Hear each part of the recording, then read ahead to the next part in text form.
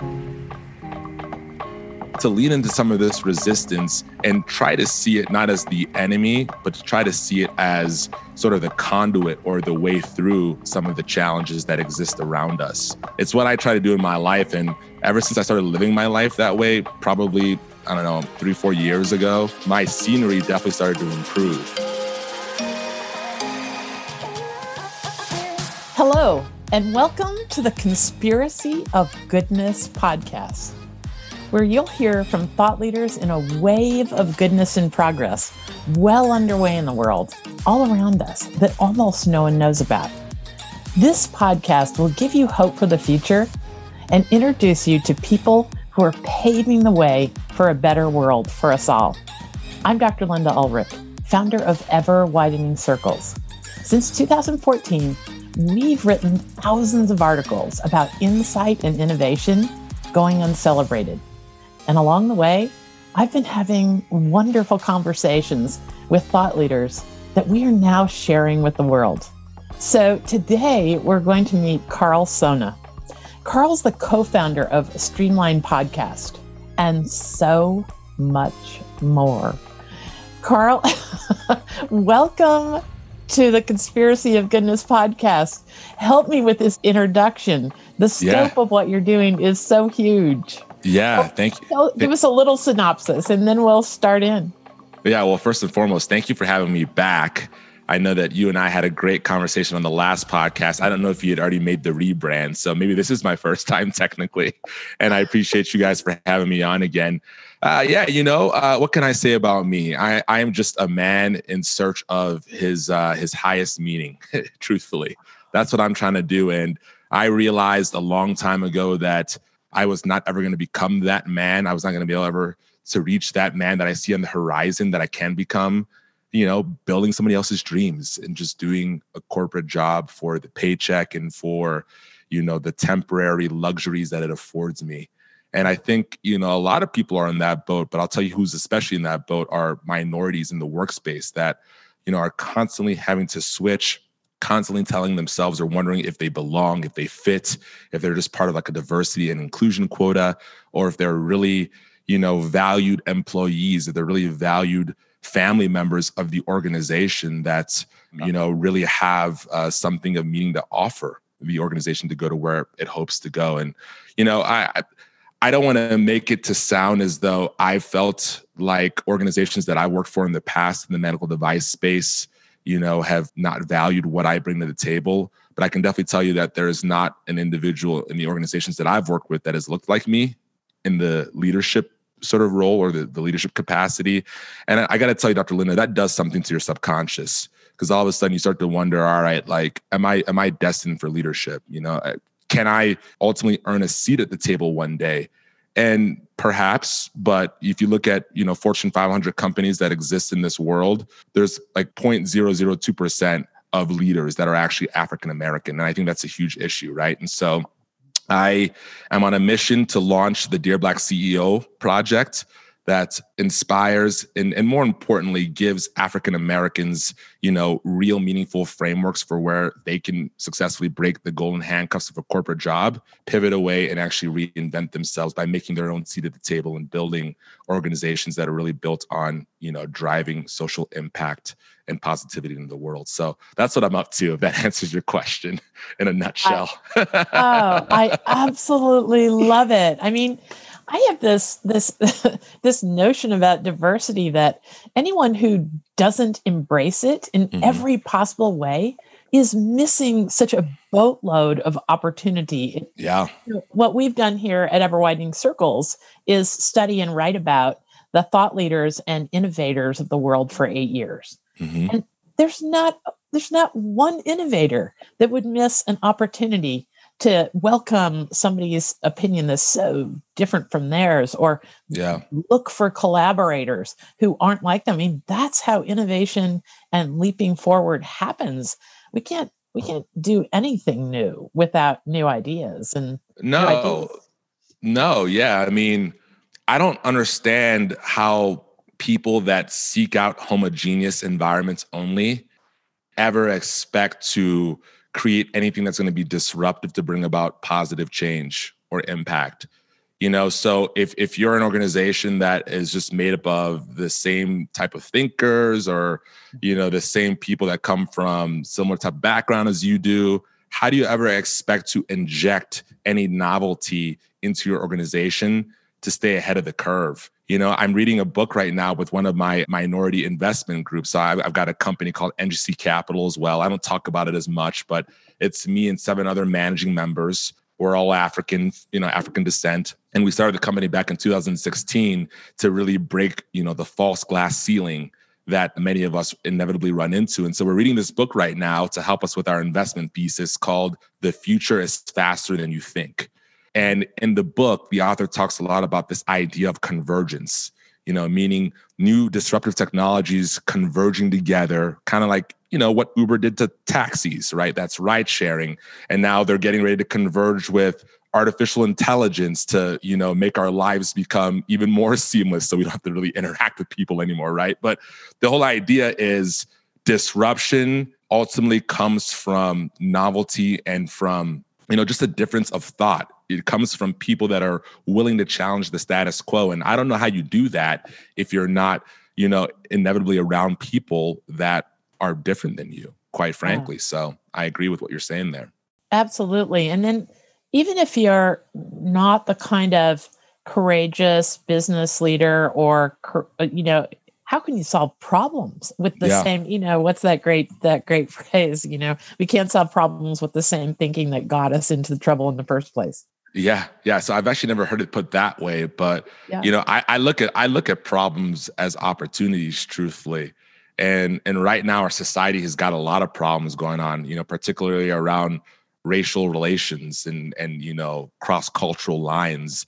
And it's kind of counterintuitive at first sight, but I think if more people were willing to lean in to some of those challenges, we might find that we have some opportunities to actually grow and actually spread our wings, far beyond them. So I want to have those conversations. I want to encourage people to have those conversations. And I think that's ultimately how we find ourselves in a better situation than what we're currently in. Do you think sometimes, Carl, that, Brittany and I were having, my producer and I were having a conversation about something in her life that involved some friction. And in all my business life, people usually gravitate away from friction as fast as possible. Yeah. And I think that is probably a really limiting strategy if you're trying to disrupt and get anything new going, or even just solve problems. I mean, we just can't get to a new place without the rubbing up against of ideas and some friction. So embracing some of these pain points that we're having in society in a mature, thoughtful, helpful way could be the way forward, right? Yeah, I think 100%. I mean, friction definitely is not something that's comfortable for human beings. I mean, our flesh wants to ultimately go the path of least resistance, right? Which is a frictionless environment. But if you think about just like, the way physics work, right? Without that friction, without like the gravitational pull that keeps us rooted, we're all just sort of floating out in the universe, right? We're all just like circling like the orbit, and we're really left victim. I think we kind of become victims, so to speak, right? Of the forces that will push us whichever direction they want to push us. And so I think what we need to do a better job of, to your point where you're kind of going, is to lean into some of this resistance and try to see it not as the enemy, but to try to see it as sort of the conduit or the way through some of the challenges that exist around us. It's what I try to do in my life. And ever since I started living my life that way, probably, 3-4 years ago, my scenery definitely started to improve, right? Instead of just finding myself in random situations and leading myself into believe that I was the victim because something else got me in that situation, I started leading in those difficult and uncomfortable situations, whether it be a difficult or a difficult conversation with somebody at work, or whether it be realizing that, I'm not happy being a corporate employee and I'm going to, travel the path that's not traveled as commonly to find my own way towards that happiness. That's when I started feeling a lot more confident and much more happy about myself. So I think friction is our friend friction's our friend, truthfully. And it may not feel that way in the beginning, but it's all a mindset shift that takes a little bit of time, as you explore it further. And it gets easier. It gets Yeah. easier to navigate once we understand ourselves better and the people that'll be graceful in those journeys with us. I mean, that's part of the equation too. We have to start dabbling around the edges of things that are a little bit uncomfortable with trusted people in our life that we know are going to protect our dignity and all that sort of thing. 100%. I mean, like this conversation we're having right now, I mean, you and I weren't born podcasters. And so inevitably there was some friction in the beginning to try to figure out how to get the right equipment and how to even have these conversations. Like these conversations, I don't really think are status quo. You and I were just chatting off air about how people are trying to dance around the right thing to say, and that's just in the intimacy of their home or in their car, much less a podcast that's going out to a bunch of people all over the world, right? That are conspiring for goodness. So there's friction there, but look at the beauty that's coming out of it now. You see what I'm saying? So I try to think forward and realize that the friction is just a temporary thing.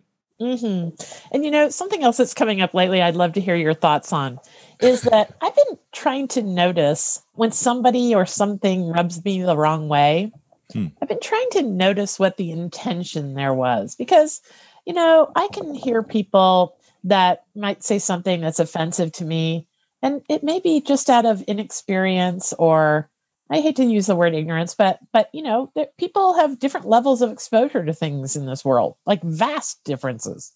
And I've got a pretty good antenna for who is intentionally trying to make me, trying to get on top of me and make me feel lower than them.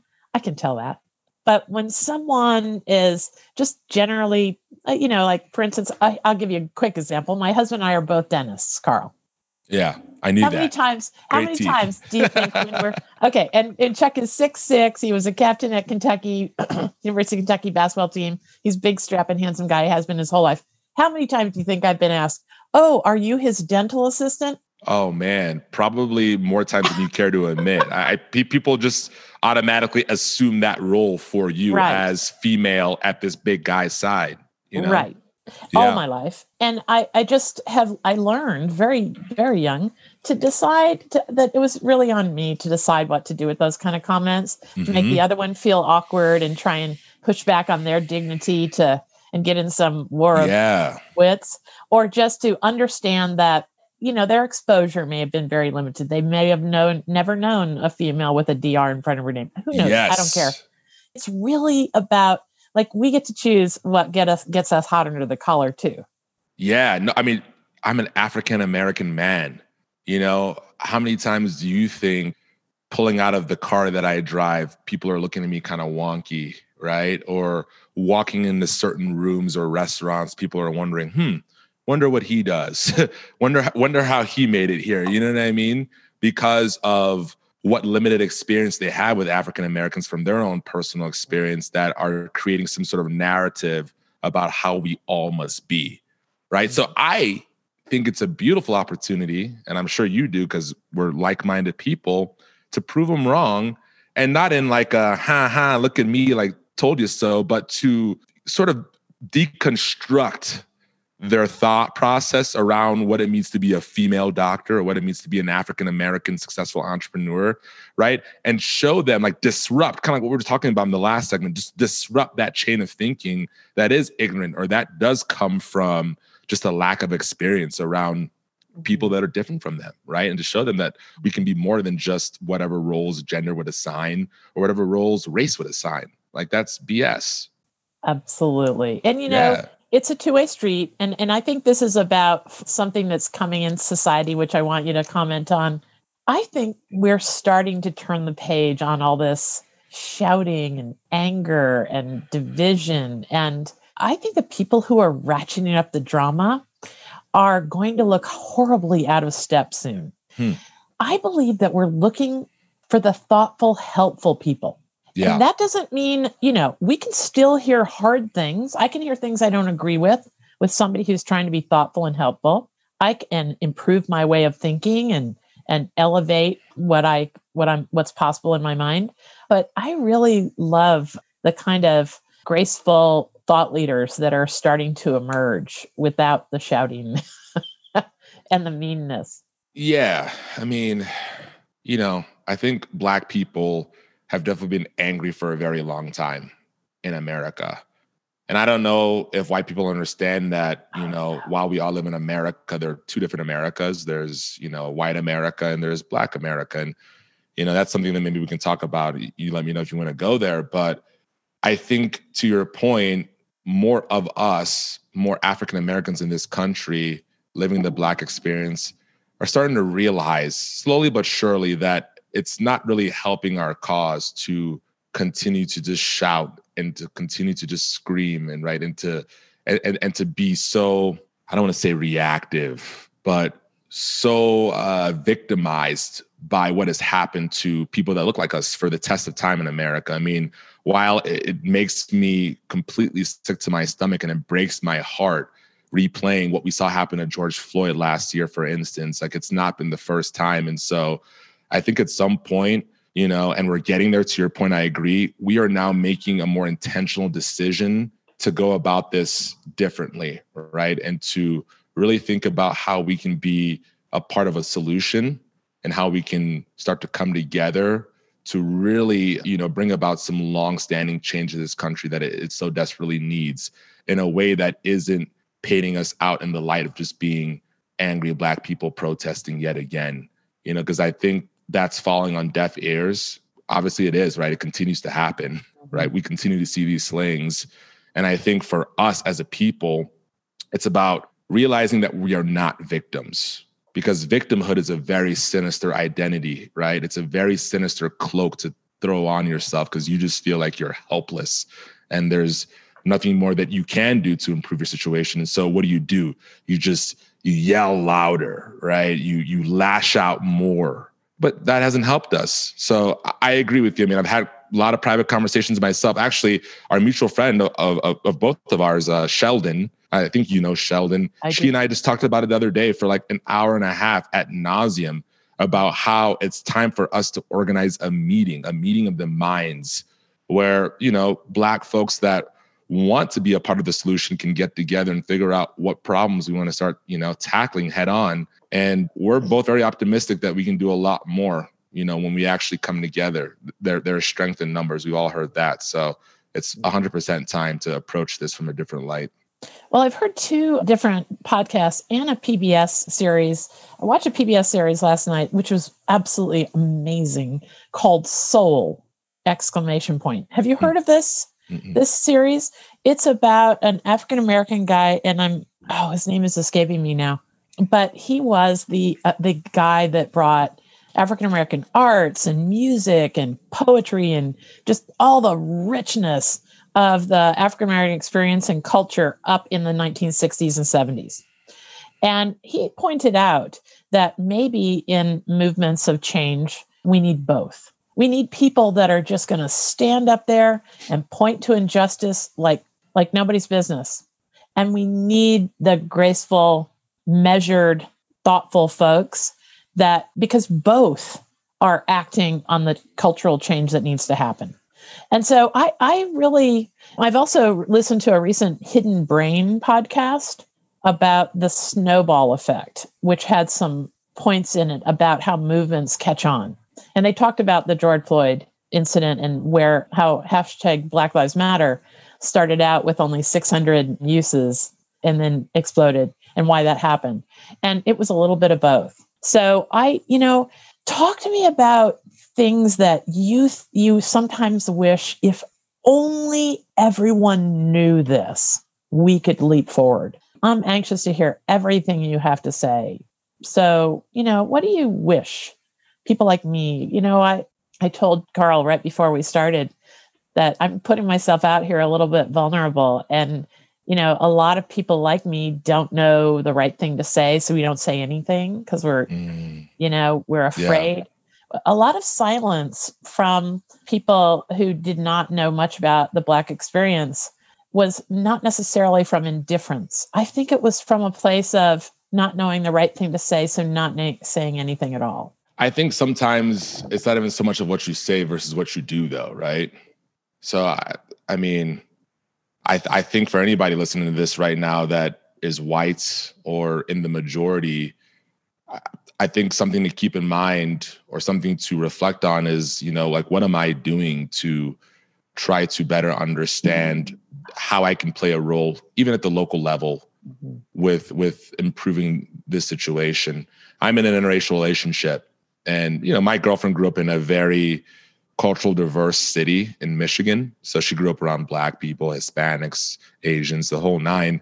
But I think even for her, she's had some blinders slowly drawn down, and she's been educating herself and looking to have the conversation and opening up forums for others to have the conversation. And so you ask me, what do I wish people would keep in mind relative to this subject? And I wish people would keep in mind that, maybe there's something relative to everything going on right now that they can learn a little bit more about. I think for all of us, Black, white, whatever, I think there is a false temptation at times to believe that we've got it all figured out, or, we've been living life just fine, going about how we've been going about it, and there's nothing really more to learn, and I think the act of learning is a form of action, right? So I just wish more people would be willing to understand and maybe take into consideration that, there is still some education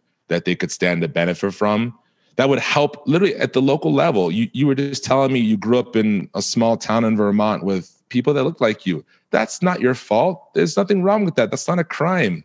And I, I can't speak for all Black people, but I don't look at that situation, how you grew up, and say, oh, Dr. Linda's a bad person, or she's an ignorant person, or I don't think any of that, right? But I think on the flip side, what types of conversations do you guys have at your dinner table, right? And I think if the onus was on more folks in the majority to start educating themselves, and to look at it as, how can I just improve my humanity? How can I improve my level of consciousness, and not look at it as I'm a racist or something bad because I don't know. It's okay if you don't know. We all go to school for a reason, because we don't know things coming out of the womb, right? And we need to evolve. But if the onus was on more folks in the majority to do that, then I think we could actually start, creating that snowball effect that you just referenced. Because the little side conversations, the little ignorant things that slip out, maybe not out of malice, but they slip out, and because they're not corrected, probably because you don't know, they're perpetuated. I think we'd be able to catch those things sooner, right? Mm-hmm. And then go out into the world as better versions of ourselves. So I would just encourage more people listening to not think that you've got it all figured out. Mm. That's it. And to not have shame. This is the other thing too, because I hear the term white guilt and so on and so forth, right? And to not have shame about what it is you don't know. And that's going to be a little uncomfortable too, Doc. Nobody wants to look foolish. Nobody wants to look like, they're coming into a room ill-prepared or not up to the par level of the others in the room. And so they don't say anything, or they just sort of dance around it. But to try to practice a little bit more vulnerability, which is really strength and courage, despite the fear and the discomfort. We already talked about the friction, right? If the friction is there, it's a good sign. So to lean into it and say, hey, Carl, actually, I ignorant white question here, whatever, make a joke out of it. Help me understand this. I think a lot of Black people would be a little bit more open to that sort of thing. And maybe I'm wrong about that. I can only speak from my personal experience. If you approached me with that candidness, I would engage you, in an authentic way. And I think we would find that we'd have a very productive conversation, and we'd actually be able to talk about what we're talking about. I love that. Candidly ignorant white person here. Yeah, that is true. It's so true, though, that we, if we have a social contract that comes out of this, where we can where we work to protect each other's dignity on all sides. This is what really bugs me about the craziness on social media, is that everybody's forgotten to protect each other's dignity. Oh, yeah. If this is the fundamental thing, I remember as a child noticing and really going to bat for the underdog always when some bully would, offend somebody's dignity. It's always offended me at my core. And what if it became a new social contract that you could talk to your blue in the face about your opinion and your experiences and so forth, as long as you protected other people's dignity along the way. You know where that's happening? It's Yeah. happening in like the same sex community, in like the LGBTQ community, which is awesome. Like, I'm so happy about that. Like, I don't move in any social circles where, even if there's not somebody that identifies as LGBTQ or whatever the case may be, and somebody says something snarky, that somebody wouldn't like pounce on that individual and be like, what are you, get out of here with that bigotry, you know? And so it's cool that it's happened in that community, but I'd like to see more of that happening across racial and cultural lines, you know, because I think that's still a little taboo. And maybe you can, I mean, I'm curious, like, have you been around a bunch of white people and something sort of snarky that makes your skin kind of crawl is said about, you know, different race, and you kind of just like slough it off, but you don't say anything. Right. And that's what we've been hearing about this whole, you know, not saying something is still sort of a form of racism because you're essentially allowing it to happen. That's a kind of a question for you. I'm curious. So first, I'm going to answer that question, but while I'm thinking of it, I've got to tell you that it's very interesting that you should bring up the same-sex partners issue as an example of a place where this dignity thing is just part of the culture. Because in that Hidden Brain podcast, this is a podcast about neuroscience and social science, like why we are who we are. It's because of the way our brain is built. And it's funny that the gist of that podcast is that one of the strangest things in culture has been the rapid change in notions about same-sex marriage.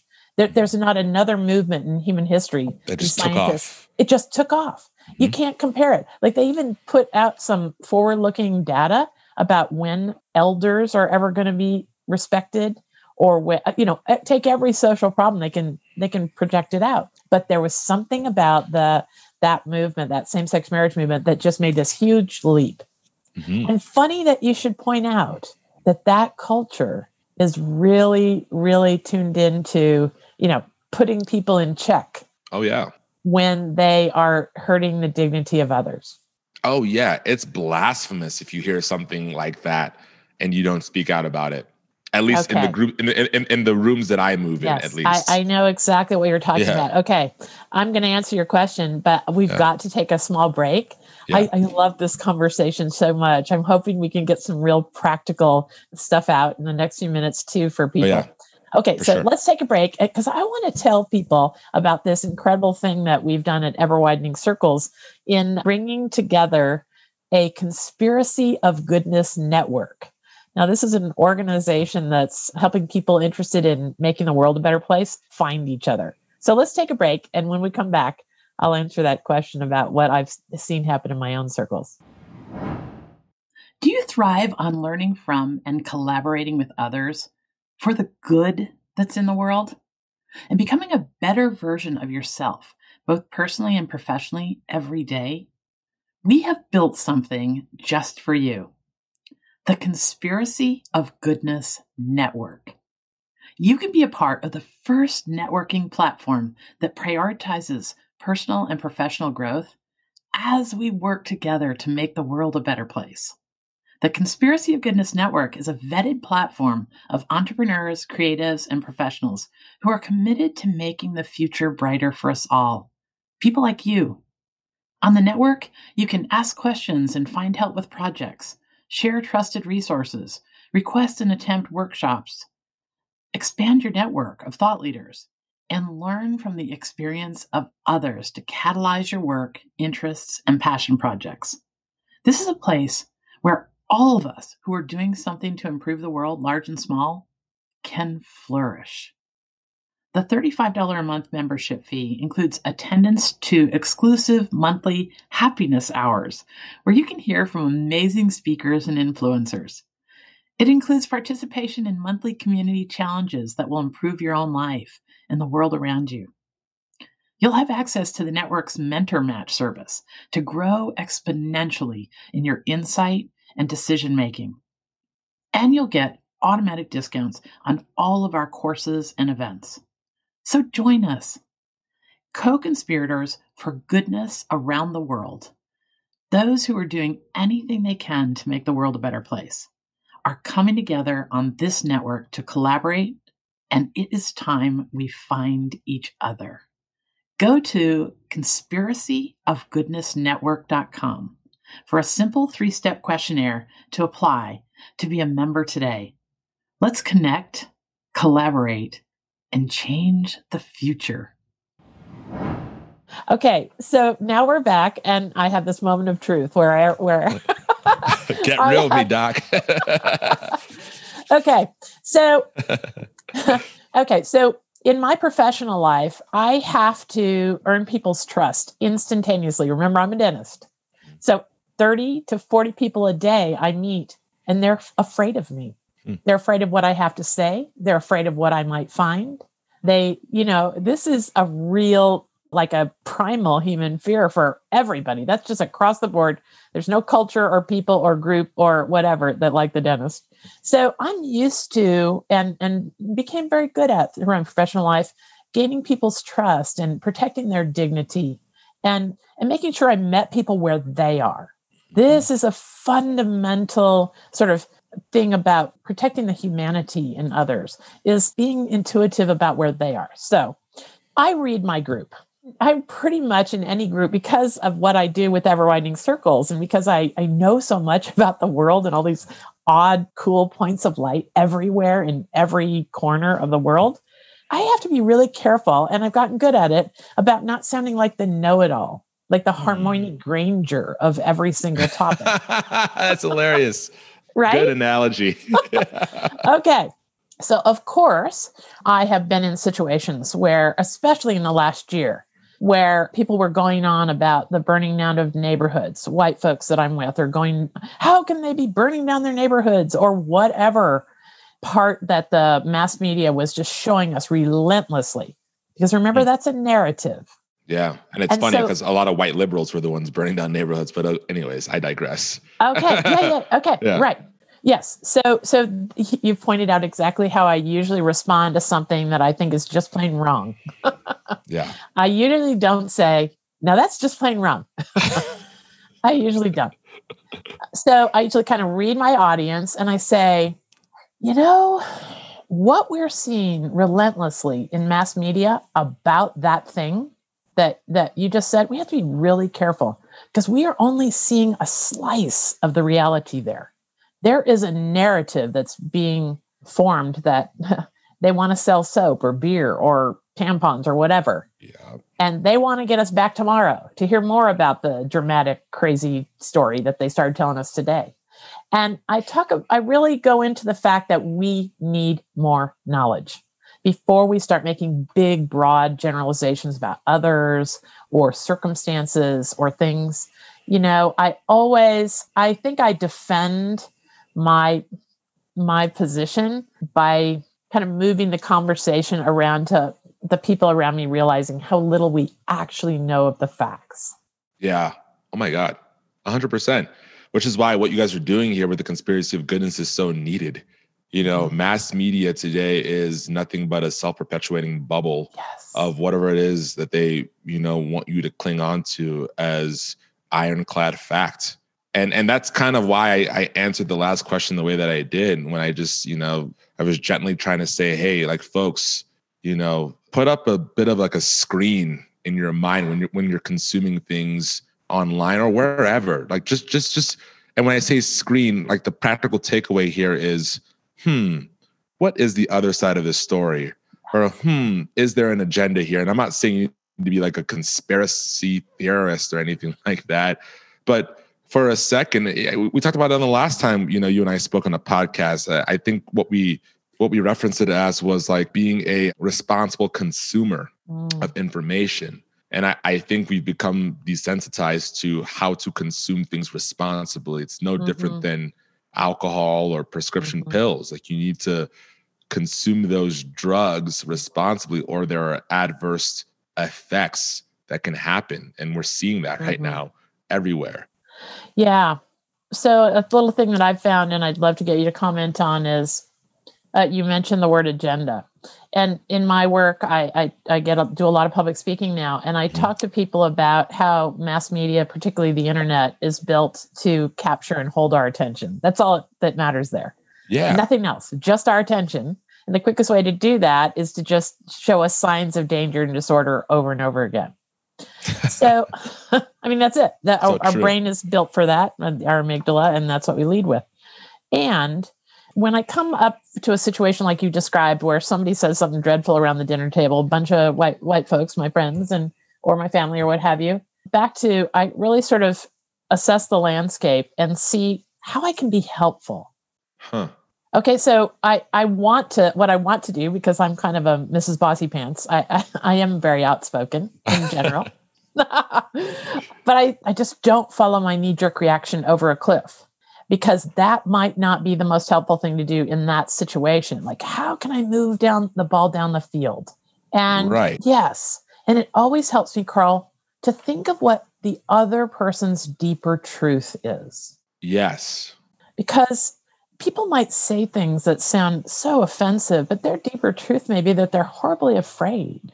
Yeah, potentially. That they're buying some news channel's line about the other, hook, line, and sinker, and they are literally walking around waiting for the other foot to fall on themselves or their children or their business or whatever. So if fear is part of the equation, that deeper truth, I can feel that in the other, then I would formulate what I say next a different way than if anger or, just. Yes. And that's incredibly important. Sorry to cut you off, because, if they are driven by fear, some sort of crazy compulsion of fear and what have you, from wherever they're consuming their information, and you are not a responsible instigator in that situation to actually question, where it is they're coming from and why it is they're coming from that perspective, and you just lash out at them, you're kind of confirming whatever that bias is. You know what I mean?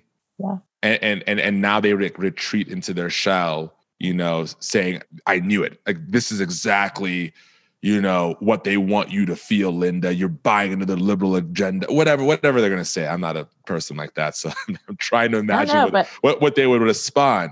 But it's like a confirmation bias in like a roundabout ways is what I'm trying to say. And so back to the responsible consumer thing, it goes both ways. Mm-hmm. I think we need to be more, you said it perfectly early in the episode. What did you say? You said, if we could all just kind of have each other's back. I'm just paraphrasing. Yeah. Like, in that situation where there's something potentially ignorant being said or whatever the case may be, you kind of need to be a person that's willing to be stoic is what I practice. I practice stoicism. Bite your tongue and throw up that little filter and challenge your desire to react, and ask them a question, or maybe like ask yourself a question, like, why is it they're saying this? And I think that gives grounds for the conversation to go further, right? And right now, it's kind of like a game of football. We're not getting enough yards to go further with one another, right? It's like we're just coming on the field. It's like the most boring game ever that just sucks. It's like we're coming on the field like 4th and down, right? And then the other team gets the ball, the other side that we're supposed to hate, 4th and down. Like, we're not getting enough yardage to extend the conversation to try to actually figure out what we're actually talking about. That is a great analogy, Carl. That is a great analogy. And, we've got to look at the conversations we're having, the relationships we're building with the same kind of strategy. How have you done any listening to about the way a quarterback's brain works? I mean, they've done some incredible neuroscience about how they have to think of about 12 different options all at the same time instantaneously and take all this information in, and then probability and all the stuff.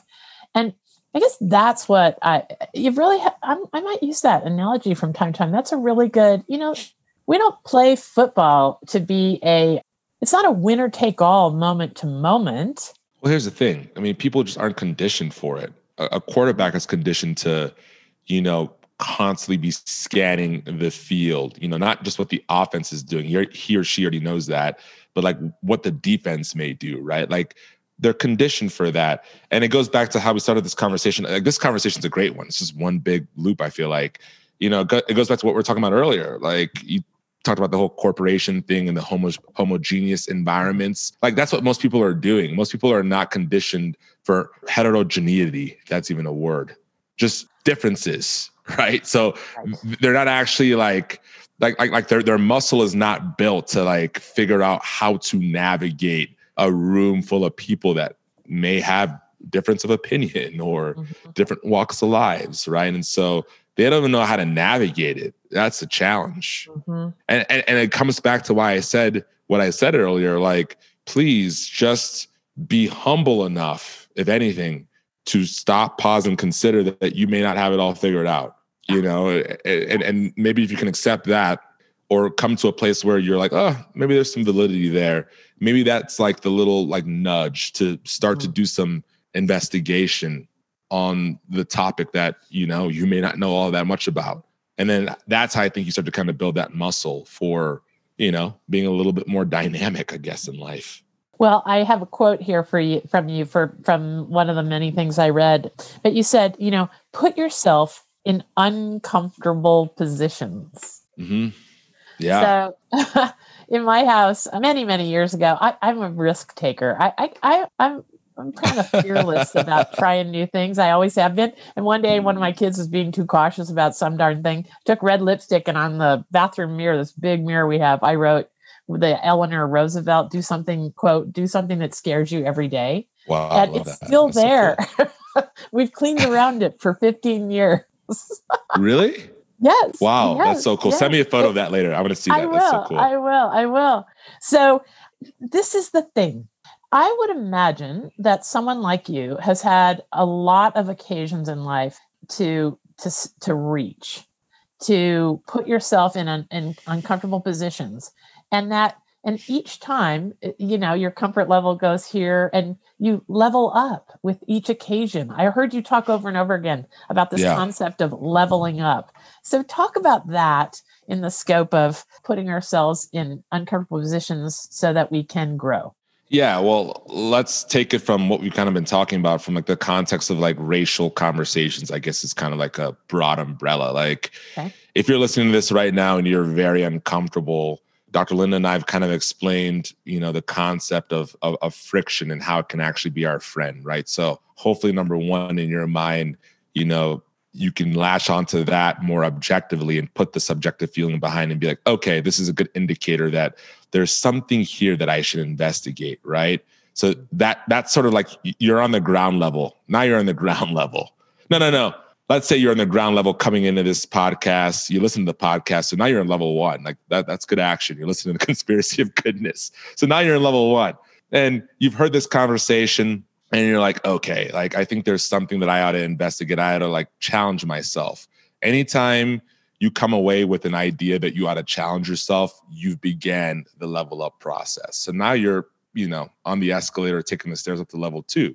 And you are maybe around the people that you're around, you know, and doesn't make you a bad person, but something is said and it really bothers you. Maybe you don't say anything to that individual, but you come home and you express to a confidant, whether it be a lover or a spouse or whomever, that something was said that you really didn't like. And this is something you never have done before. That's a level up right there, because essentially what's happening is your awareness, your consciousness is evolving into a space that it's never really evolved to before. You know, so if that's you right now, I want you to give yourself a pat on the back, because that's huge, right? Like we're making small gains here. Life is in my opinion, a game of small gains, not massive leaps, right? Back to the football analogy.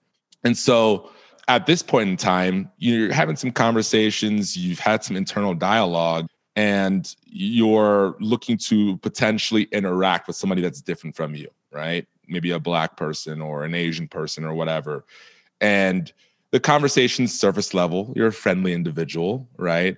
But inevitably it comes to a place of, you know, either a cultural point of topic that you don't really know that much about, or something race related that you're afraid to speak on because you may say the wrong thing, and you're sort of, you know, you're posed with a decision. There's a fork in the road, right? Do you stay left, which is probably, you know, the path of least resistance, and skirt around it, or do you try to lean right which would be level 3 potentially, and dare to ask a question, even if it may make you feel foolish in the moment.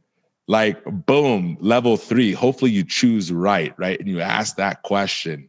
Hey, Dr. Linda, tell me about a time growing up as a little white girl in this, little white community in Vermont where you saw injustice, and how did it make you feel? How did you react to that?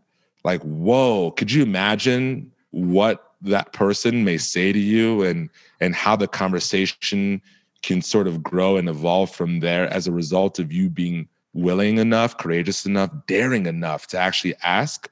That's the sequence of leveling up. So, I mean, that's kind of an illustration I hope the audience can kind of identify with, and maybe even like see elements of that scale I just kind of, laid out in parts of their life, right? Where they've either gone right or left or whatever, so hopefully that helps some people.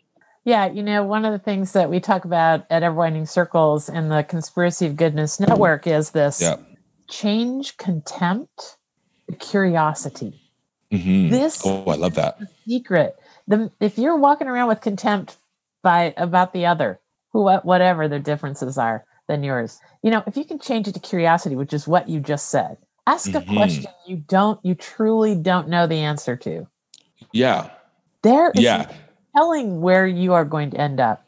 Yeah. And then, it goes both ways. So the caveat is the individual, probably, in my example, the minority, whoever that is, the person of color, that individual, we got to level up too. Right. I kind of talked about that. And it's tough because we have been, on the opposite side, like kind of, seeing all these traumatic things happening to people that look like us. But I think at some point we're also posed with a choice to level up, right? Where we can say, all right, you know what? That person can go kick rocks. I'm not going to entertain this conversation. It's not on me to have this discussion that can ultimately bring about some sort of, new sense of awareness.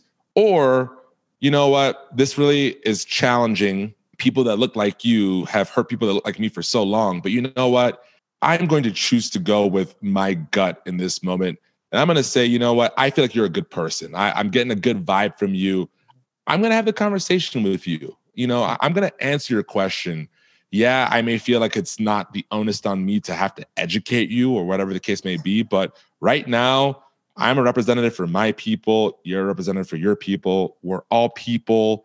And we now have an opportunity to like go further and have a conversation to where we can really see, oh my God, we maybe have some things in common, right? And we can kind of go beyond the facade of race or whatever is keeping us held back from going further with each other. So no different than dating. Just try to get to know people and, go slowly and just dare to be courageous. Just dare, lean into it. So that's what I want people to take away from today's conversation. Oh, this is so great. We all need to level up.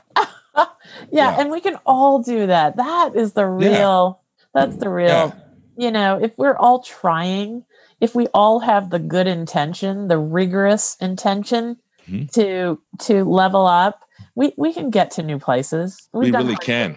We really can. We won't be in the basement for much longer if we can. Right. So. Oh, Carl, thanks so much. I didn't get to very many things on the 2 pages of notes I had, so we'll have to have an We'll do a third one. Just bring me back once a month.